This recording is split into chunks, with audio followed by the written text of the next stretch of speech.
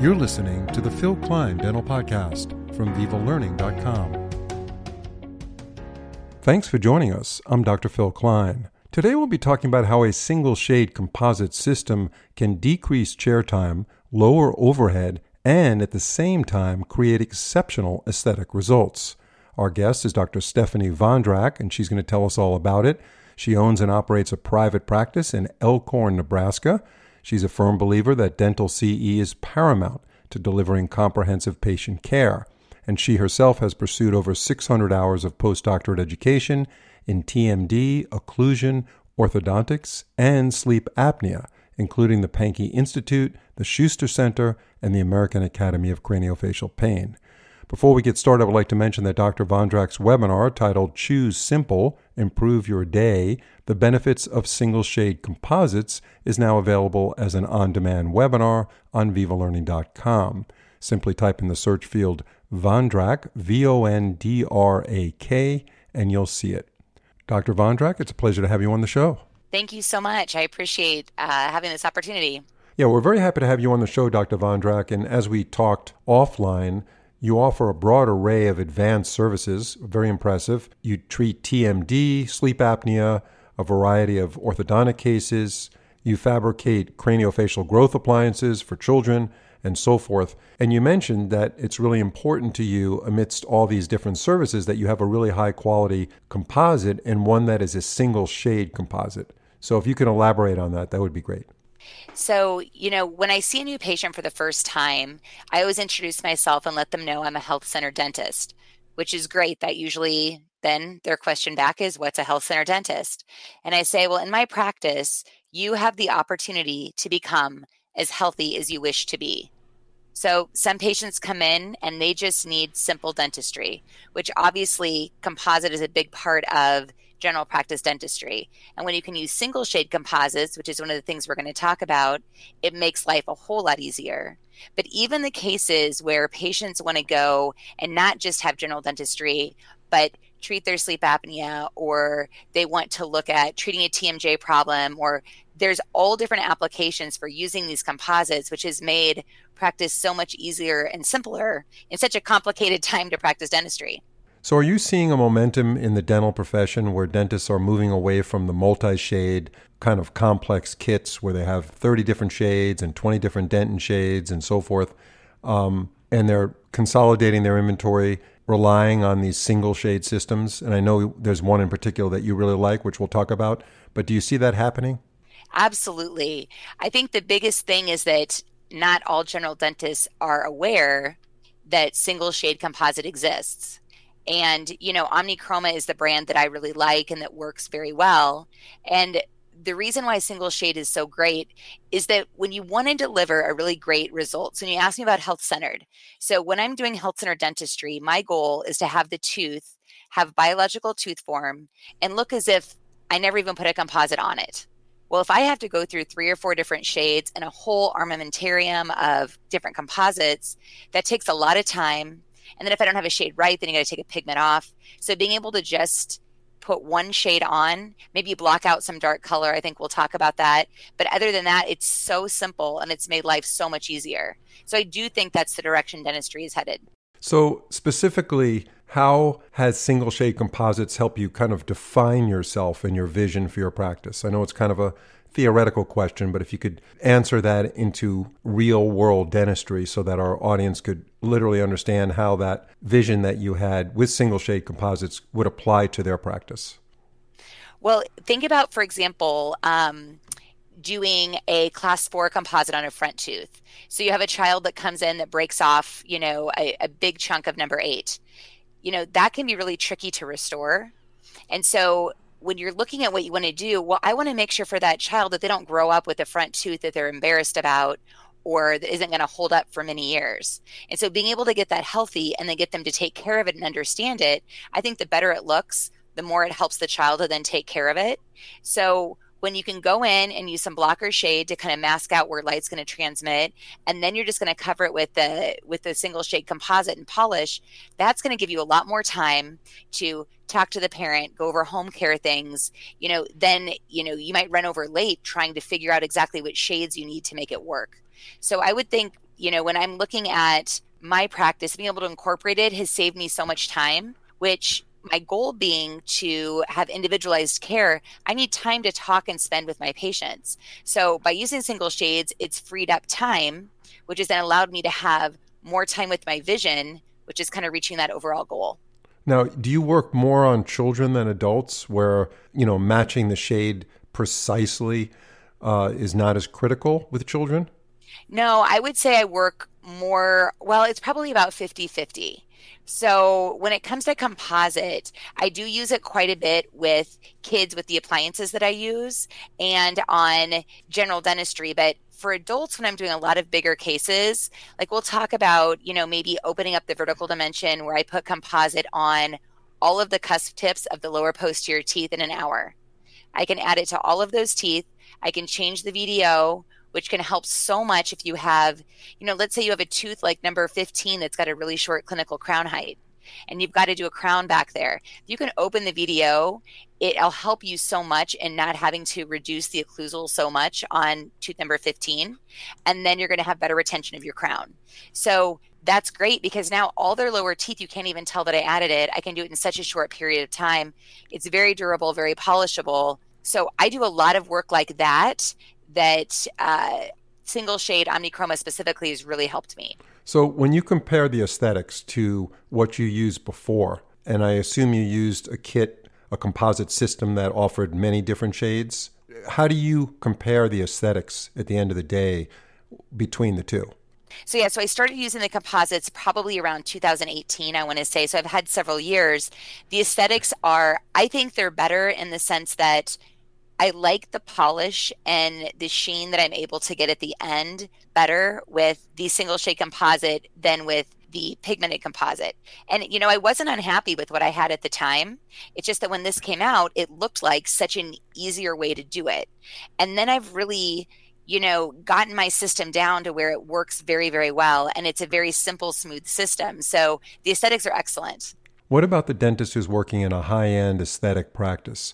Can that person get away with using a single shade system and achieve the same kind of aesthetics that they're accustomed to? Good question. Well, my feeling is that in dentistry, it's very difficult to always say you can only do 100% of one thing or another. I feel like as soon as you say that in dentistry, something will come to change that rule no matter what you're doing. That's just being very honest for those of us that have practiced a long time. So I can't say that you can eliminate everything for every possibility. But if you have a high-end aesthetic practice, I would say 9 times out of 10 or 99 times out of 100, you could go to the omnichroma or the single shade composite. The only times I've really found an issue where I absolutely couldn't get that is if somebody wanted to change their shade to be bright white. Because if you think about this, we're doing the single shade composite is structural color. So the filler particle absorbs the light and then it shines back the shade of the natural tooth. So if they want to change the shade of their tooth, that's going to be difficult to do if they want to get a super, super bright white bleached look. Now, I personally, if someone wants to come in for an aesthetics like that and wants to get really bright Hollywood white teeth, they're probably looking at porcelain anyway. I think it's very challenging to do that well with composite, period. And so most of the time, once the value is correct in the teeth and they've bleached or whatever, that's when single shade works very, very well. So in a high-end aesthetic practice, my guess is if they want to change the shade that much, they're probably looking at porcelain or zirconia or Emax or something like that. So there's definitely a huge use for the single shade composite. So what are your best tips and tricks for achieving a smooth final polish with margins that literally or virtually disappear? So it's going to sound funny. I don't know what other dentists will think when they hear me say this, but I use my finger a lot when I'm getting that final polish, especially on the front teeth. So I only have about 3 different instruments that I use, and I love using wetting resin. There's a lot of different wetting resins on the market, but I look at composite almost as something that I'm painting with. And so less is more. I talk a lot about this when I do the webinars. You put just a little bit on and you use your glove to kind of smooth it with some wetting resin on your glove and your instruments. And I think when you do that and you can kind of push the composite right up to your margin and past it, and you don't cure your composite until you pretty much like where it is, it helps a lot. You know, I feel like in dental school, they had us just pile it on and then we're supposed to carve it back and it was supposed to look great. that really doesn't work well. So I always talk about getting a really good contour where you're using your finger, using a couple of really nice composite instruments, and you're getting it very, very smooth before you cure. And then you can just use a few polishers, and it's great. Any particular polishers that you like that you could recommend to our audience? Sure. So when you're coming to contouring, so contouring is getting your shape, looking at all the different angles to make sure that you have your incisal edge correct from an occlusal view, from facial. I move all around and look. I like to use Meisinger burrs. They work very, very well with the single shade composite material. I use those. And then I like to have a contouring instrument. There's some really great contouring instruments that look similar to a scaler, but are designed to just remove composite, like at the margin. And then once you've done those things, just the soft flex discs that have been around forever work beautifully. And that's really all you need. Right. And that's, I think, 3M. I think that's right. Yes. Mm-hmm. So to wrap up this podcast, and it's been very interesting, and I really appreciate your time, let's talk about what you talked about on a recent webinar, where you did single shade composites in quadrants. These were full arch cases, and you were opening up the VDO. And that's really interesting how you used this method, and you talked about how you treatment planned it in these cases. So if you could just go over that briefly, I thought that was very interesting. Sure.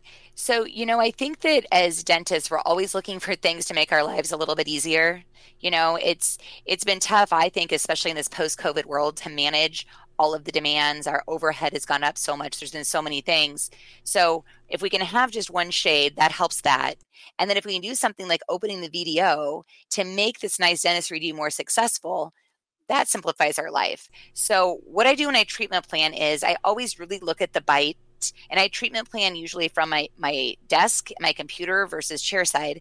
But when I'm doing that, I'm always looking at the bite first. And so a lot of times, if the upper teeth are kind of narrow and tipped in towards the lower, and you don't have much of that buccal overjet space in the posterior, anything you do could chip easier.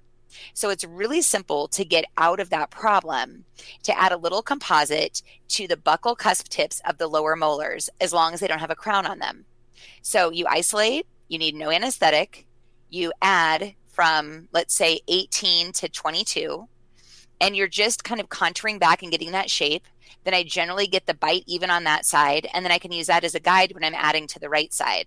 But the reason I do it is so that there's a little bit of freedom of movement of the mandible, so that whatever work you're doing on the top isn't getting bumped and things aren't getting broken. So when I mentioned like a class 4 composite earlier, one of the cases I used in the webinar was the girl who broke her front tooth. I'd never seen her before as a patient, super deep bite with no overjet. How is my class 4 composite going to stay on? Right here, she's 15 with a broken tooth. So when I opened the VDO and now I get a little bit of overjet, a little bit of clearance, that can have a much longer life. Yeah, and now, aesthetically, yeah. Aesthetically, that must be a huge improvement for the patient's smile, their whole facial profile. Yes. Correct. Yeah. And I use that so much. The main question I get when I teach that is, well, how long does it last? Well, it depends on each person. There are some people that grind no matter what you do, or if there's an underlying sleep or airway issue, they're still going to grind if that's not treated. But because you're adding to everything at the same time, the wear is generally very slow. So once I add those cusp tips, most commonly, if I'm going to have something chip, it happens in the first 2 weeks. I don't usually add that part back. I usually just smooth it because it's kind of the body equilibrating a little bit of itself. And then after that, it's usually 5, 6, 7 years before I have to add any composite back. Wow. So it works really well. And I do it a lot also with my TMJ patients, because if I have to reposition their jaw forward a little bit to take pressure off their joints, they just might need that little bit of height to keep those joints healthy. So it's a really awesome thing to add to your practice. And what is the typical height that you're increasing in millimeters to those cusps? This kind of dentistry I feel is like a little bit more of an art, but I would say a millimeter, maybe a millimeter and a half. It's going to depend. On a TMJ patient, sometimes that post or open bite is created when the mandible's in the right spot. So then you just have to reach the opposite arch. If I'm opening the VDO in like a deep bite case, then I'm just going to kind of be thinking about in my front, how much overjet do I want? And then I can kind of know from that height. So I don't have an exact measurement. I don't have a wax up. I generally start from the most posterior tooth because that's going to be, the smallest opening of the jaw. And then I can look and I can adjust down until I feel like they're going to be able to move without hitting those front teeth. Then that's the right measurement. And the comfort level of the patient after you do that immediately when they get up from the chair, do they have any, well, they're not numb, right? Because you didn't have to give it. Numb. Right. So what's their feedback? Right? Because you just changed their bite, so it feels weird. This is really my process. I do it. I get it to where I think it's exactly right. And then I give them a bottle of water and I leave the room. And I say, play on your phone for 10 minutes. And they drink the water and you swallow. Your teeth touch when you swallow. And they play around with it.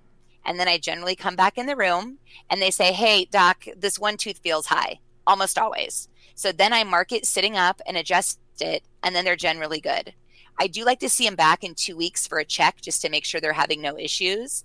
But by then, they're usually really good. I mean, it's going to feel weird for about 48 hours, and then they just get used to it. Dr. Vondrak, that was excellent. Thank you so much for the insight. A lot of great tips in this one, and we'll see you on another podcast soon. Thank you so much.